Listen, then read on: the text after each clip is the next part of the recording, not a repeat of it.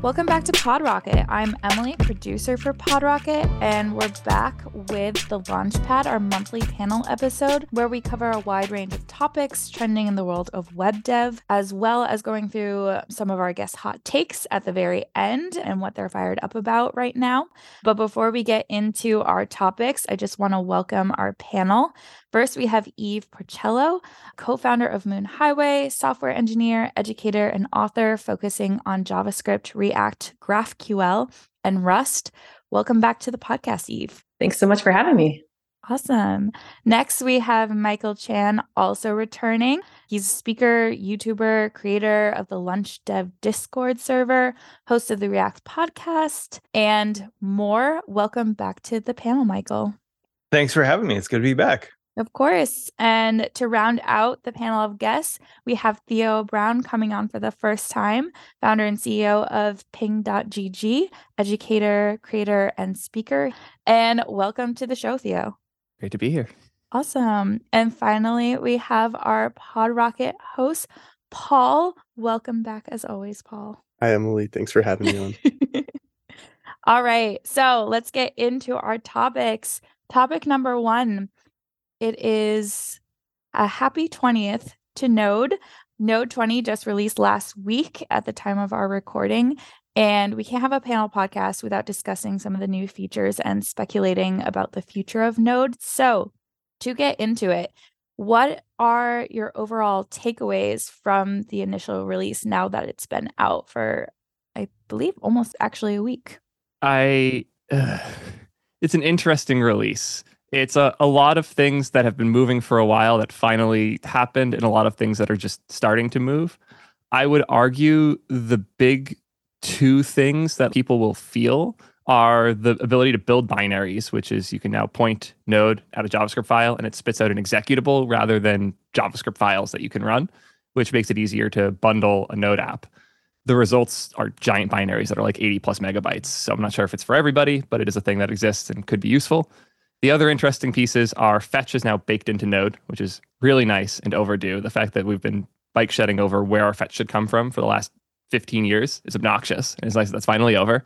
And we're finally using the web crypto standard for crypto, so you don't have to have 15 different versions of encryption depending on where you're deploying your apps. But these feel more like bug fixes and things that people have built third-party stuff for already. Nothing like groundbreaking in this release. Yeah, I feel the same way. It's really interesting, I think, to see like how a Node is like a boring project now. And I don't mean that in like a bad way. I think in a lot of ways, like boring is good. Like it's like very stable and whatnot, but it feels like it's like just slowly catching up to where people are trying to use it. And I think we've seen a lot of movement in other runtimes like Dino, and a lot of JavaScript developers are defecting to Rust. So there's just a lot of other things happening. This is stuff that we, want, especially having a stable test runner. That's really cool. But again, it feels like it's playing catch up. So honestly, the most entertaining thing I think from this release was just seeing everyone tackle Wes Boss online after showing the binaries, like the 85 megabyte binaries. Why are those binaries so big, Michael? Could you enlighten a little bit about why they're so fat? I think they just have to include the whole V8 runtime is the problem. Yeah, and I know a lot of people are like, well, can't you tree shake some of the functions out? But I think it's written in C++, most of it, so you can't really tree shake C++ out of it. I don't know. I'm naive on that front, but that's my understanding. I'm nerdy about this stuff. I've built a few too many Electron apps. There's just a lot of stuff you need to make JavaScript work on any, much less many platforms. And that base binary, if you're not relying on system-baked stuff, is going to be huge. We went through this on React Native some amount of like, where do we get our JavaScript runtime from? Where if you use the one baked into the platform, you can ship React Native apps that are like less than 10 megs. But if you bake your own in, like then you're going to hit the 50 meg line quickly. And that battle of like the thing that runs your JavaScript and can manage all the native dependencies and all that stuff is probably a lot bigger than your JavaScript files.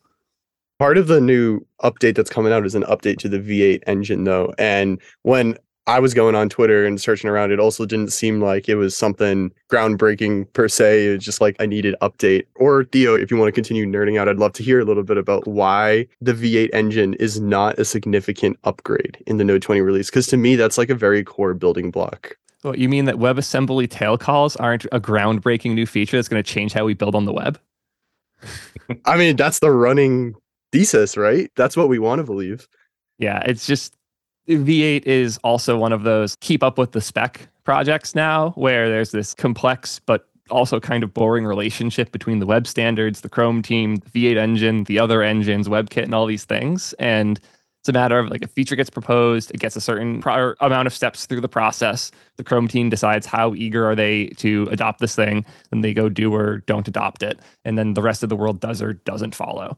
And there's a lot of features that get stuck in limbo. There's a lot of like, I think recently Firefox finally added backwards lookups to their regex. So you could write a regex that works in Chrome and Firefox that is complex for the first time. So we're just in standards hell. And I love that the V8 team is working as hard as they are to stay on top of the standards, but that's most of what I see out of the team now. It's not groundbreaking innovations to make performance way better. It's keeping up with the standards and adding features as they are added. When was the last groundbreaking V8 update that happened in anybody's recent memory here? I like how the crickets speak volumes. I don't know if I've ever been excited about a V8 update, but You haven't been? Super weird. Okay. I know that 2018 had a decent overhaul. I forgot what it was. It was something about the like compiler pipeline. I'm trying to find more about it right now and I'm struggling, but I'll be honest, I'm mostly excited about these updates when big JavaScript features are being added, like optional chaining type stuff. But now that TypeScript is so eager to adopt those things as part of their compile chain before they're officially part of the standard, I find I just wait for TypeScript to add the feature, and I'm more excited for that nowadays. It's just funny how the word boring is kicked around with Node all the time, because I remember the old days where Node was too dangerous to use because it was like so new, and how do we trust it? And PayPal is going to use it, so we better all get on board now. And it's the most exciting thing. So to the point of what you said, the permission model piece is very like enterprisey, because it's like, how do we keep our file system safe? How do we keep our applications more secure? And it feels very Node is, we're just trusting it now, and we have to move at the pace of every stakeholder involved. So that's why it feels a little less exciting, but it is cool that it is a thing we can rely on. I want to go back to something that Theo mentioned, how there are obviously like a lot of tools and things that already exist that Node is catching up to. A lot of people were saying that the permission model that just came out is very similar to Dino's. And I know Dino and Bun and all the JavaScript runtimes are getting a lot of attention and popularity. Do you think that Node in this way is too far behind the curve? Do you think that things like Dino and Bun are going to take off and Node will be left behind? And in the broader aspect, like you were saying, Eve, like it's more boring now because it's more established. Do you think Node might be falling more in the way of like React, so being like it's a solid foundation for things, but it may or may not be more innovative in the coming months or years? That hurt me deeply. Oh God, we're going to talk about the React part of that comment a lot. I also just want to go in on that because there has been no more innovative framework, especially recently. It's weird that like the old dog invented a new style of trick recently. That's my bad. Just talking to all the devs that I do, they're just like, it's becoming like, it's there. It's not whatever, but love to hear your thoughts. I was actually sad to not see a React server component topic on this podcast because I think it's like one of the most interesting things to have in web dev in a while. But super quick on the runtime stuff. Neither Dino nor Bun have had anything resembling real adoption. There's interest, but even Dino's interest has gone down so far that they've caved on their package manager and fully support all Node packages 4 years after launching because they realized their way of doing things wasn't getting traction because adopting something that huge is hard. And I'm a huge Dino fan. I use it every year. I do the Advent of Code programming challenges. It's my favorite way to write a TypeScript file and just run it. It is an incredible system. I'm close with Jared from Bun. The things he's doing to performance on top of WebKit is incredible. It's nice to have a challenger for Node that isn't based on V8 because that just changes everything. But it's nowhere near ready for adoption. I don't see people adopting it.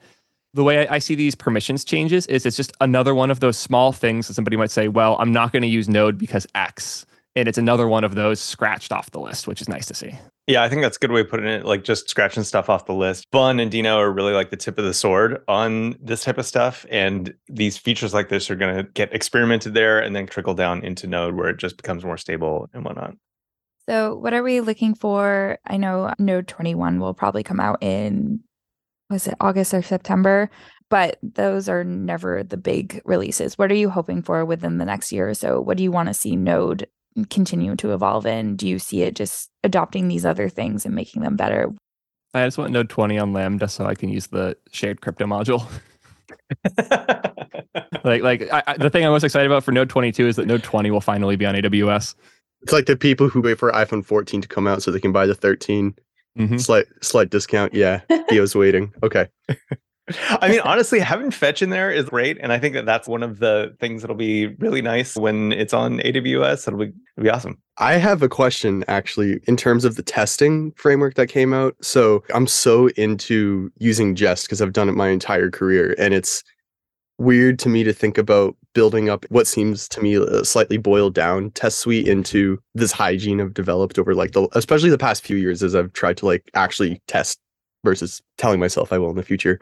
And do you feel like the testing module is going to grow into what Fetch is going to be? Is just like an inbuilt replacement that we're all going to move towards using? Or people like Jest and Mocha and these folks going to build on top of that and continue to have their ecosystems flourish as supplemental test runners?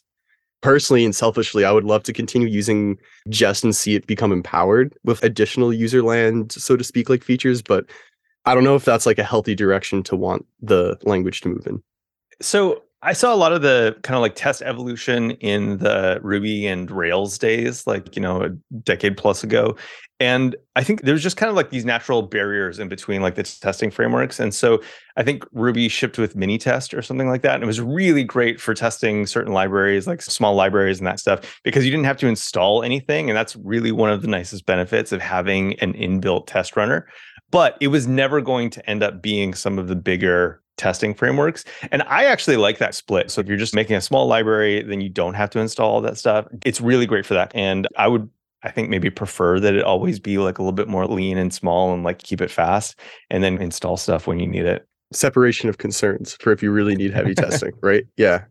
Well, I also like to say we just had the creator of the test runner come on. So if you want to check that out, that episode is live. Is it okay if we parlay into React real quick? I wanted to hear your rant about React not being innovative anymore, Theo.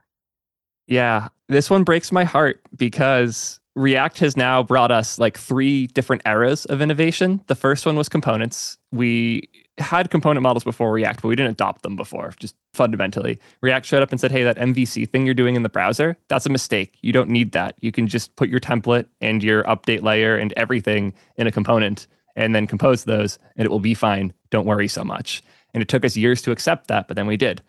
And then they said, oh, that chaotic state that you're doing in those class components with all the weird internal this bindings that aren't really isolatable and certainly not able to be yoinked out and reused, that's not a good pattern either.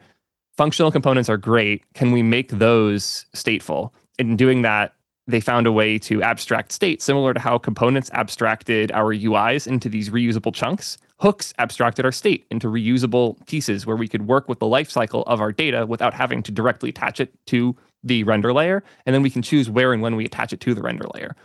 Both of these things created huge waves of innovation, both developers creating with React, but more importantly, library creators and third parties developing new integrations with React. Things like component libraries like Material UI, frameworks like Tailwind for our CSS, or crazy data layers like Redux and React Query and all these other ways to work with React using these primitives. The primitives they gave us weren't good enough for everything we wanted to do, though. Specifically, we started server rendering. And as the team at Meta started to see more and more value in static rendering and server-side rendering of React applications, and Sebastian had the big vision of how we can bridge this gap, the third era of React started, which is the server component era. And their model for how to render things on server and then update and continue rendering on client, it doesn't have anything fully new, but neither did hooks and neither did class components. It's more a matter of they found this assembly of all these ideas that have existed, from things as niche as Marco to things as hype as Svelte, and trying to find the balance of these technologies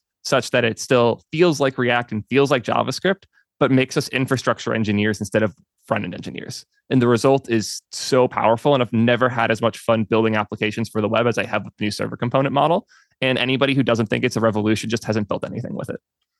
Did React light that fire in your opinion, Theo? Absolutely. They were the first ones to torch. Because I've worked with Astro, for example. And for me, as a developer, that was my first foray into like, look at the power you could have by shipping less and by figuring out how to leverage the server. And like, to me, I was like, wow, Astro, like, so you're saying like Astro distilled ideas from the meta team. No, so there are a lot of ideas that the React Server Component model learned from Astro, but Astro was the most bleeding edge of the last generation. React Server Components is the first of this new generation, where the boundary isn't something that's hard defined by the framework. It's something you get to move around. In previous models like Astro, you would have a point in your application where you convert from Astro to React or Solid or whatever framework, and you choose, okay, from here down, I'm going to write this in Solid instead because I need it to update.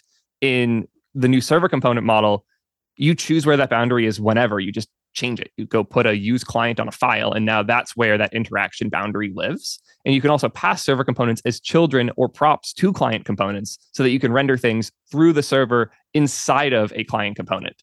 All of these patterns are things that like pieces of have existed in other stuff like Astro, but this combination where it all just feels like you're writing one framework, one syntax, and then choosing where the infrastructure boundaries live, that is fully new in React. Yeah, that's such a great way to put it too. Like the idea of like the previous generation of frameworks have decided that for you. Like Astro decides like, hey, everything is going to be a page at first, and then you can put your client-side code on top of it. But yeah, just being able to move that around and be like, okay, actually, I want all of this to be a server component. I want all of this to be a client component, or I want this to be like a mix, but I want it to start here and have these client components. And it's crazy. Is there another place to play with it besides Next 13 app directory, or is that kind of the only place that has it right now? A bunch of developers have been making like third-party server component implementations. One of the funny things about the new model is it makes it much easier to build your own Next.js, which is why Vercel has chosen to throw out the vast majority of Next.js and rewrite it from scratch on top of the new model. Because first off, most of Next was bad. I'll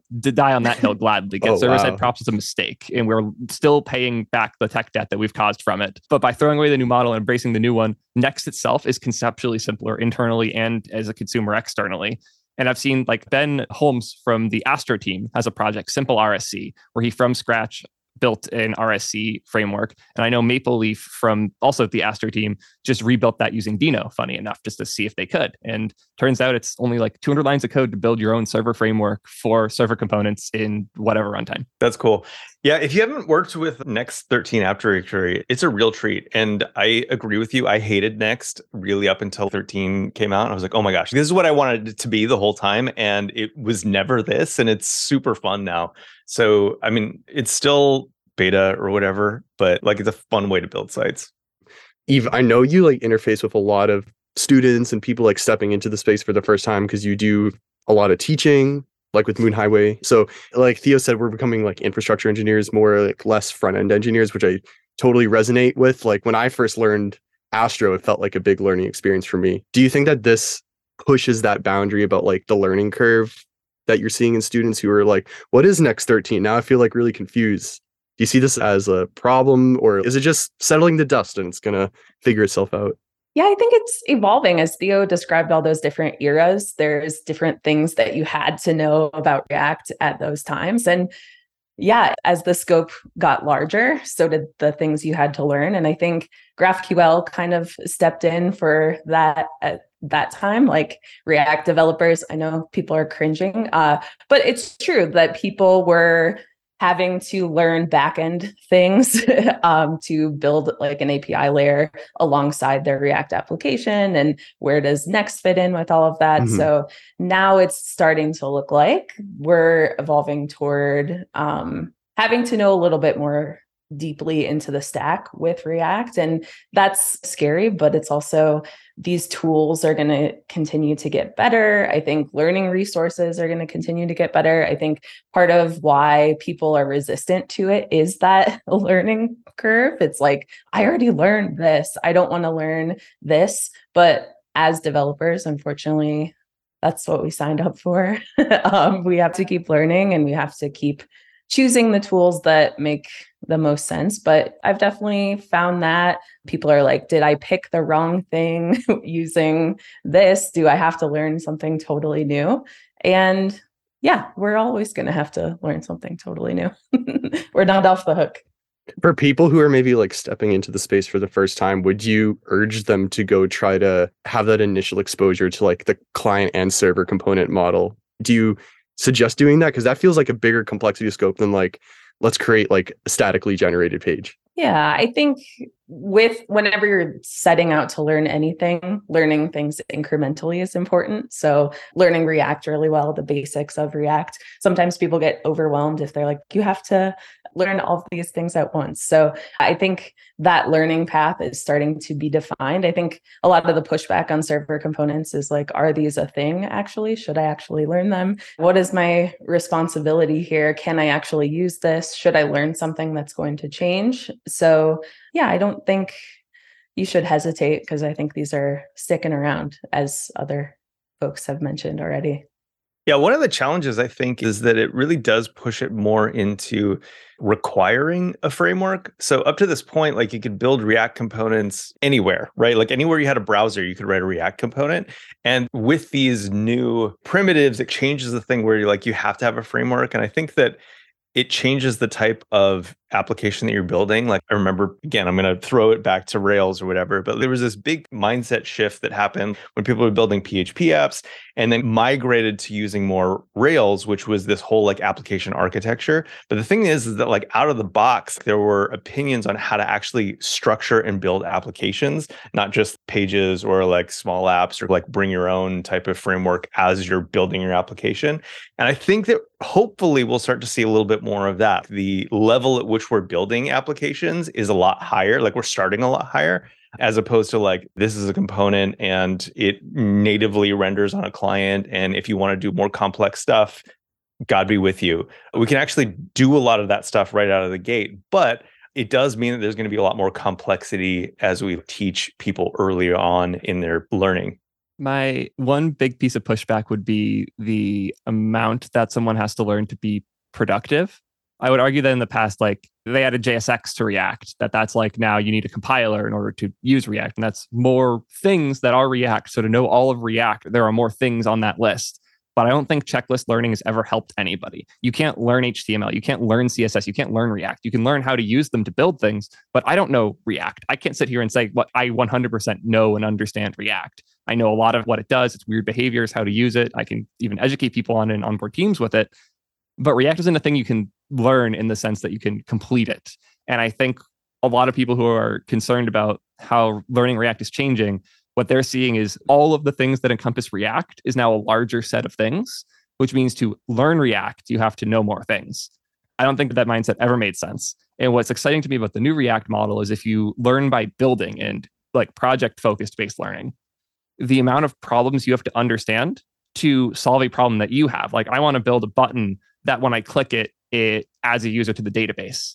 That type of problem would have been many more pieces you had to understand and many more steps you had to go through. You would have had to, as Eve brought up earlier, you probably would be learning GraphQL just to add like one button to your application because the one button you're adding today happens to be one that needs a server. Now that's a 3-line of code thing with the new model. And that's the difference here is that, yes, there are more things that count as React, but there are less things you have to learn and think about on a given feature or thing that you're doing. The complexity of each individual task has gone down exponentially by the framework's complexity going up by like 10%. And we love to bike shit over that 10% of additional complexity on the framework, but nobody wants to talk about the 90% that we're killing in every single thing we're building. The apps I build with the new model are so much simpler to work with, so much more performant, and so much easier for teams that haven't even used React or TypeScript before to build in. It's just hard for me to look at this and say anything other than I'm excited for new developers to try. I think it's a really good point too about how like React has always pushed that level of discomfort that people have. The virtual DOM, like at the time that it was released, everyone wanted to bike shed about exactly how it did its thing and if you could do it better by handwriting your code. And like it just kind of shifted that boundary of things that you had to care about. And like it continued to shift that boundary of things that you have to care about. And I totally agree with you, Theo. Like this is an uncomfortable boundary right now, but 3 years in the future, it's going to be like, oh, duh. Yeah, like of course, it's like the same. They removed a class of thing that I had to think about. And that's awesome. I'm glad that I don't have to think about that anymore. So on to our next topic. We've been increasing our coverage on AI, obviously, because that's what everyone is talking about now. We've touched about it in our other panel episodes, but we often focus on the fear that developers have that AI will replace them. I know when we were having our UX UI panel conversation, a lot of developers send in questions being like, are these tools going to make me obsolete? And Adam Argyle was like, absolutely not. And so I kind of wanted to like focus in on that and talk about how you are all looking at AI as hopefully a way of adopting it to make your lives better. We just had on the creator of this little baby app, Codeverter, Guillermo Rauch, tweeted out about recently, and how it will hopefully be the first step in using AI for code migrations. But I also know that like last year, when we were talking about Web3 and crypto and everything, everyone's very excited and it seemed like it was a bit of a fad. So I want to have a more holistic discussion of where do we see AI being beneficial to developers? Do we think that right now it's more fatty than a beginning of the AI renaissance? Maybe start off like, are you guys using AI in development right now? How do you feel about it? Copilot's cool. Yeah, I tried ChatGPT. If I have some code using an old library and I'm too lazy to port it, I'll just throw it in ChatGPT, be like, hey, make this use this library instead. And it gets it wrong most of the time, but sometimes helps a little bit with some of the syntax. And I don't know. I like AI as a thing to augment my own workflows, just to have something else to talk to or something else to type for me sometimes. But it's also, for me, created some of the most obnoxious bugs to solve I've ever had. And I know Primogen's talked a bunch about this after using Copilot at work. It writes code with such confidence that you just trust it. And then when it does something stupid, you don't notice, because the amount of processing your brain had to do to get that code out is so much lower. The amount of understanding you have of that code is also usually fundamentally lower. And people always complain about how buggy software is. I know I've gotten crap for some of my takes. It's like, oh, this is why software always crashes. But if you think software is buggy now, wait till 2 years into the AI era. Human-made code will be a highly valued asset. And the people who learn how to use these tools to make themselves more effective and faster, those are going to be the real winners. The individuals who can move faster with the tools, not the creators of the tools and not the companies that are buying these things to replace humans. The people who use the tools to make themselves the best will always be the winners in situations like this. I feel like you really need to have a knowledge of AI, especially at this time, to really juice the fruit for all the juice it's got.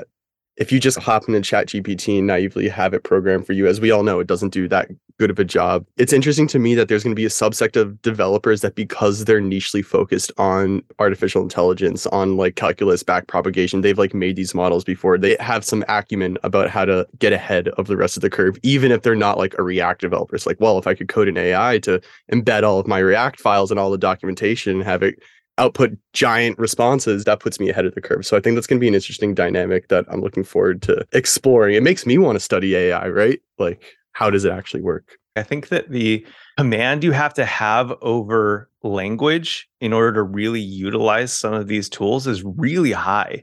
And so I think there's this idea of like, oh, well, as soon as I can tell it this app that I want to make and it'll make it, there's this idea that that is what's going to replace us. But I think kind of in the same way that React removes classes of problems that we haven't wanted to deal with, I think that AI right now is actually pretty good at being that rubber duck for a lot of people. Like when you're beating your head against the wall, like, oh my gosh, I'm at this problem, like I really don't understand it. Part of the value is just being able to put that in words again. And I think that that's a huge human skill that we have undervalued as programmers for a really long time. And so to have this tool that's forcing you to be able to talk about your code intelligibly, the right terminology and everything, which I'm usually very bad at. So I feel like it's improved my ability to talk about code, which is a huge value to me. That's the AI revolution here. It's just teaching us how to speak properly so we can communicate to each other.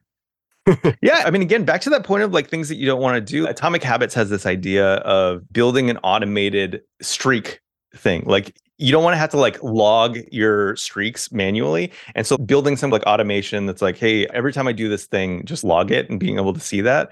It's very motivating to see that. And I've been wanting to do one for like YouTube for a really long time to motivate myself to actually like post. And it's code that I don't want to write. Right. I just wish that there was like a streak for like YouTube, like NPM thing. And honestly, ChatGPT was about as close as I could find. And I just said like, hey, I want this Astro page that just makes a streak for me and like tells me if I posted for that week or not. And it did it like really fast. And then you're like, hey, use Tailwind since I have Tailwind installed, and do this, or like change that function name, or like flip the order of this thing. And it's really fun to think about code that you don't want to write from that angle, that high level view.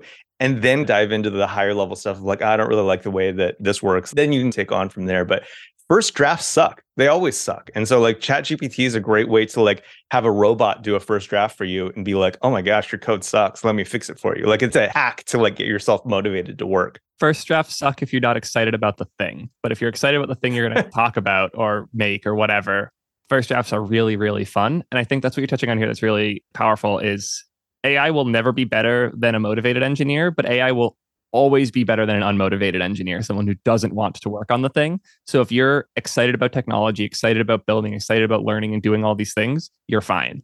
If you were 50-50 about tech and you don't actually like enjoy the moments where you're writing code and solving hard problems, AI is going to be more of a threat to you. But the people who are excited about engineering, people who are listening to this podcast for fun, like on their way to work because they just like technology, like learning about all these things, y'all are fine. Do you all use Copilot when you're coding at all? Little. Ish. I was so skeptical going in too. I did not think I'd be a Copilot person. I have 2 videos on it now where I did not think I'd like this and I love it. I compete in Advent of Code every year, which is a programming contest that goes from December 1st to 25th. I can usually break top 1,000. I used to be able to break top 100. People have gotten too smart nowadays and there's like 300,000 people doing it now. So it's tough. I was able to break top 300 multiple times last year just because of knowing how to prompt Copilot into writing the right thing, like naming your variable correctly so it autocompletes the right code. And if the code it autocompletes is wrong, going up a line, putting a comment saying what it does, going back down and seeing it autocomplete it correctly. Like both got convinced of Copilot's abilities through Advent of Code and also that prompt engineering is a real thing.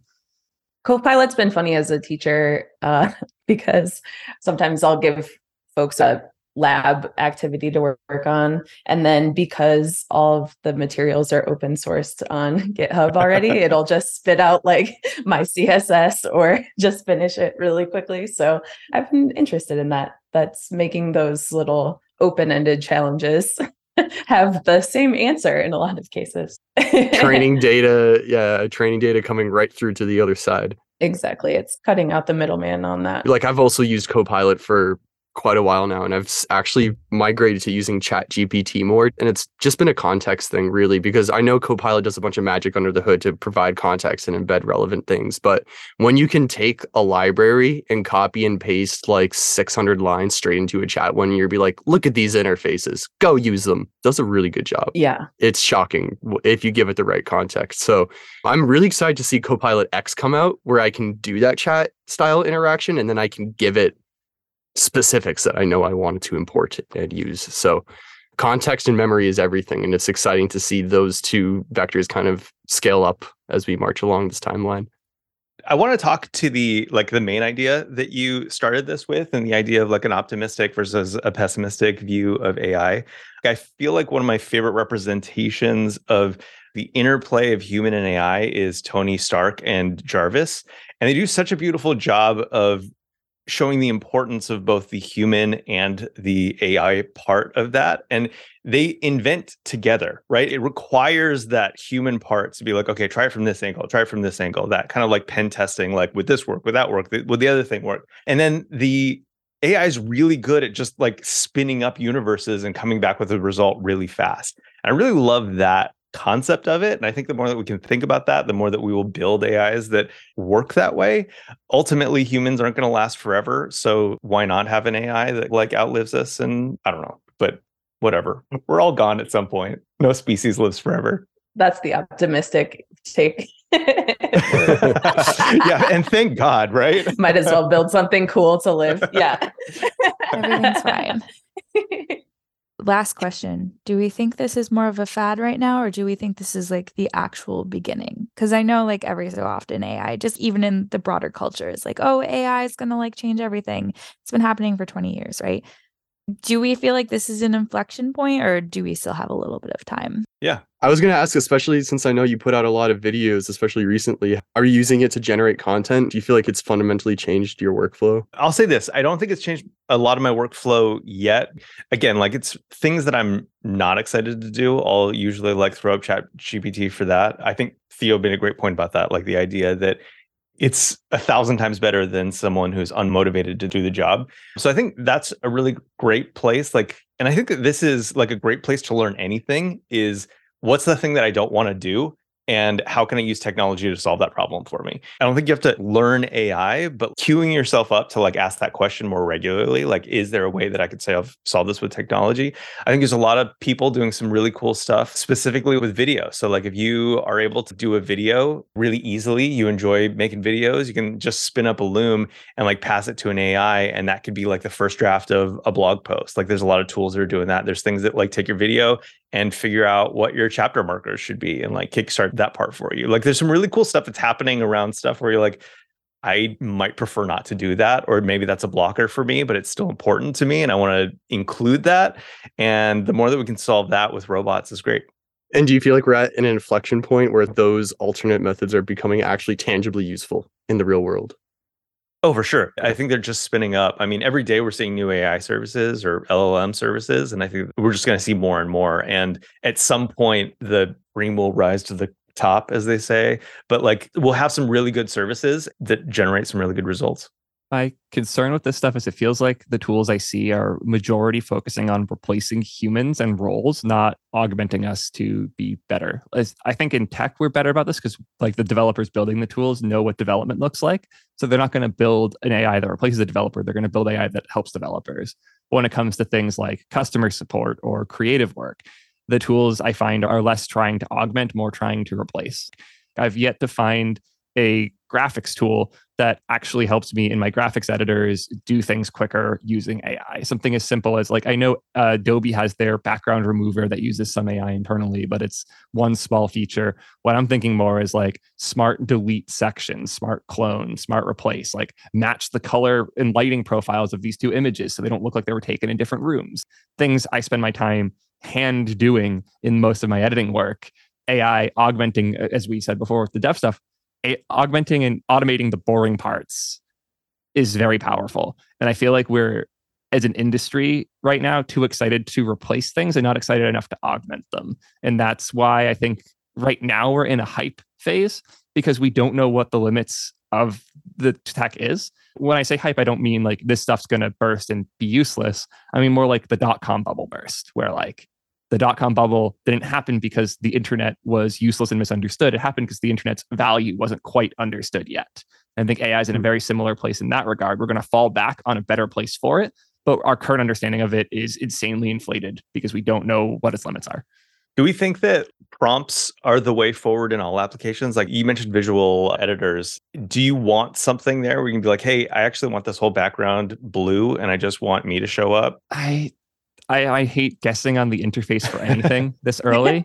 And I'll just be honest, I don't care what it looks like if it makes me better as a developer. To go back to server components, I had a proposal for server components that looks like 2/3 of how they look right now. And I'm not going to brag that I predicted server components. It's more, I wrote something that would make my life easier and they wrote something that makes my life even easier than what I proposed. I'm not as interested in what I could propose and guess it'll look like as I am in how I'll actually be benefited in the future. And for me, all of this is bike shedding. Like in 3 years, it either helps or it doesn't.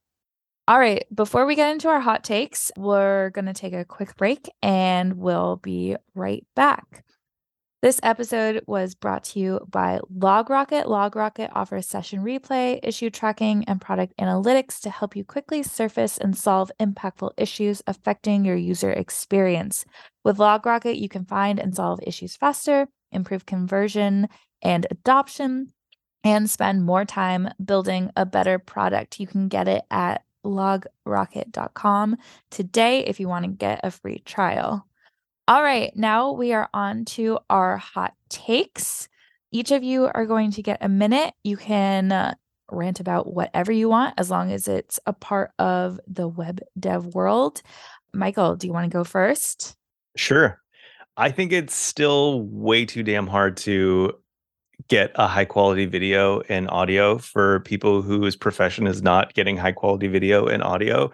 I just wish it was easier. And I feel like everyone is capitalizing on the idea that it could be easier and you could still get high quality stuff. And it's just not there yet. It's still all garbage. So I can't wait for that to improve because I think it's still ridiculous that so many people are like, hey, what mirrorless or digital SLR camera can I plug into my Cam Link to get like a nice high quality video that's always going to be one frame behind my audio because inputs come in at different rates. It's stupid. It's ridiculous. With that said, Theo, do you want to go next? Sure. Go ahead. I think our understanding of the term bleeding edge and what it means to like use new things is just fundamentally missing so much of the important parts of the conversation. Like the amount of times I get told on my YouTube videos and such that like, oh, that's cool, but let me know when you can build this for like a real company or a real application. Like we haven't been using these things at companies like Amazon and Twitch for years now. And like, I didn't learn the things I learned building at scale, and I'm bringing them here to talk about the new technologies, especially on the React side. The word bleeding edge is not a good word for those, because when I hear bleeding edge, what I think of is something that has a high risk of not working out or not being a reliable bet in the future. Like I love Astro and I love Solid.js. I'm very close to the core teams for both, but you're making a fundamentally different and fundamentally riskier bet when you use something like that versus something like React. And that's always frustrated me, that somebody looks at server components and look at Solid. They're like, yeah, this is the same level of risk. They're not. They're absolutely not. Eve, you ready? I'm ready. Go for it. All right. So my rant has to do with the sentence, no one uses blank anymore. No one uses Node anymore. Everyone uses Deno. Actually, no, like lots of people use Node. No one uses React anymore.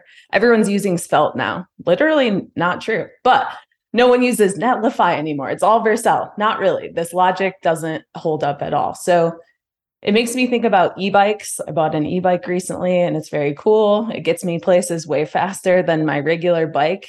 Does that mean that all of our regular pedal bikes should be melted down and not used anymore? No, they're super useful. So what I would say is that innovation is great. Choosing the best tools is awesome. Learning is the best part of our job, but we don't have to act so early. We don't have to declare death so early about things when they're widely used, because it sometimes makes people feel sort of sad. So don't come to our computers and tell us that no one uses React anymore when you're using React on a website. Thank you very much. Great. Love it. All right, Paul. My hot take is up the same alley. We want to always be innovating, and that's good. And off our topic of server components, like huge fan, like if you understand them, it really makes your website powerful and fast. I'm just always concerned about the barrier of entry for people getting into web development. And in some podcasts, we like talk about, oh, well, wouldn't it be great if like we still had frameworks where you could do just plain CSS and JavaScript and HTML. And yeah, I'm just always concerned about the level of dedication it takes to get into web development, because we always want to be bringing bright minds into the space at all times. And just, I look forward to seeing education continue to come out, like from you, Eve, and other people, Michael, and your YouTube channel, Theo, as well. Hopefully we can keep that barrier for entry low. My hot take was almost the exact opposite. I was between two, and mine was that I think that we think beginners are both dumber than they are and smarter than they are, where we think so much of what we learned before is a necessary part of the process. And if you don't learn these specific things, you won't be able to like be successful. And now there's more things you have to learn. But on the other side, we have all of this context already, and we presume these things are necessary and that without them, you won't succeed. With something like server components, the amount make a button in the website that you can click and it works in a code sandbox is smaller than it's ever been. You might not understand the inner workings of all those pieces, and we love to think about those because we've been doing this for years and it's fun for us to talk about. But a new developer, the best thing to get a new dev hooked is writing something that they vaguely understand and seeing something come out that they vaguely wanted to build. And that has gotten simpler than it's ever been. I will happily die on the hill that we are in the best time it's ever been to start learning as a web dev. And I'm excited to see the learning materials continue to catch up. I think that's a great note to end on. Thank you, everyone, for joining us today. Michael, Eve, Theo, and Paul. If you liked the podcast, definitely feel free to follow us on wherever you listen. And we will see you on the next one. Thank you, everyone. Thanks, guys. Thank you. Thank you so much. This was great.